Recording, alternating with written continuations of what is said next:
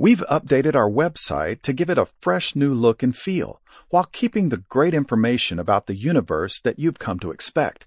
Check it out at stardate.org. Stardate, January 18th. During the Little Ice Age, much of the northern hemisphere was plunged into a deep freeze. Winters were so cold that the Thames River in England froze over, and the Vikings had to abandon their settlements in Greenland. Summers were chilly, rainy, and gloomy, perhaps helping inspire Mary Shelley to write Frankenstein. That era incorporates a time when the sun was especially quiet. Known as the Maunder Minimum, it lasted from about 1645 to 1715.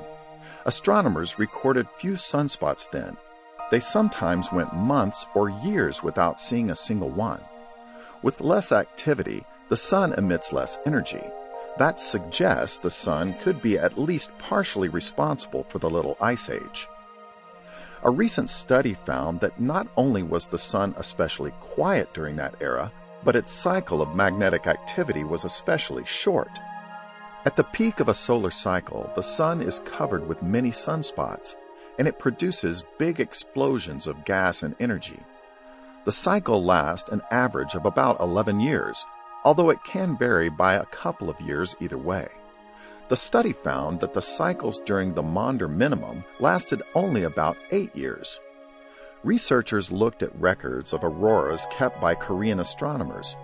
Auroras are created by particles from the sun, so their intensity and location can reveal the sun's activity level. The study found a clear 8-year cycle in the records, a short cycle during an era that was short on warmth. For the University of Texas at Austin McDonald Observatory, I'm Billy Henry.